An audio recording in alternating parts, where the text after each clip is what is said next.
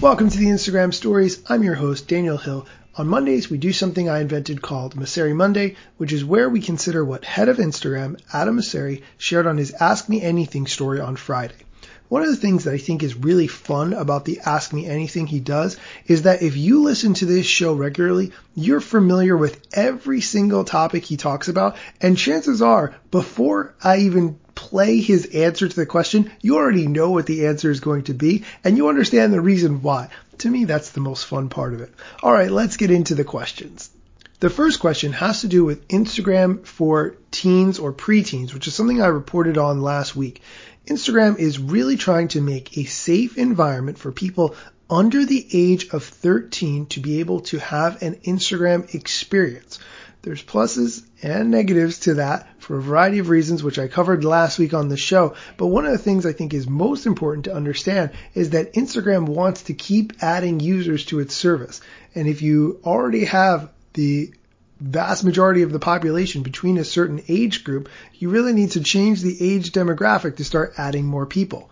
The question that Adam answered, why not make Instagram safer for teens before you build Instagram for tweens, which is a great question and exactly what I would ask. Here's the answer. Both, because they're both important. But given that it is challenging to verify age for people who don't have IDs, we believe that the most responsible thing to do is to create a version of Instagram for young people where parents have transparency and control. So we're exploring that.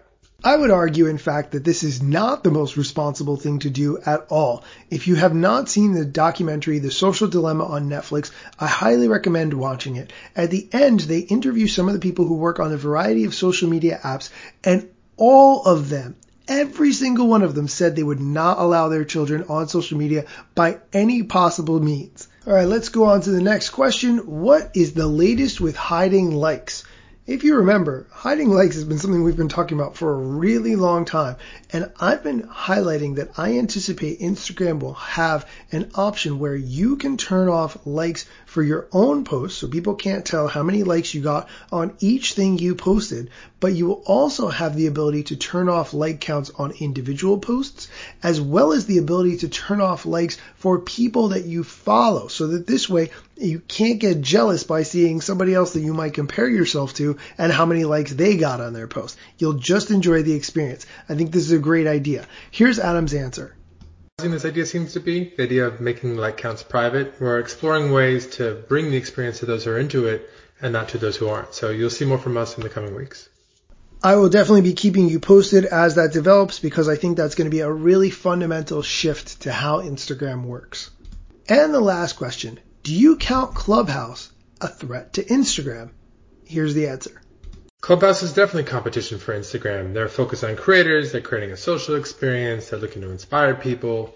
It's exciting. It's great to see more competition. We're more visually oriented. Obviously, they're audio, but they're absolutely competition and to be taken seriously. There's a lot I could say about this answer because 2.5 months ago, I thought Clubhouse was the best thing being in the middle of a pandemic and needing some kind of contact that did not require video. However, fast forward a little bit and I am so over Clubhouse I can't even begin to tell you. It's not that I don't find the app interesting and compelling, it's just that it's so crowded and so hard to find rooms where there aren't very many people on stage that I can jump up and talk. Frankly, I think that Clubhouse has peaked, and what we'll see going forward is every single other platform adding some form of audio room, like Twitter having spaces, the way that every single platform has stories.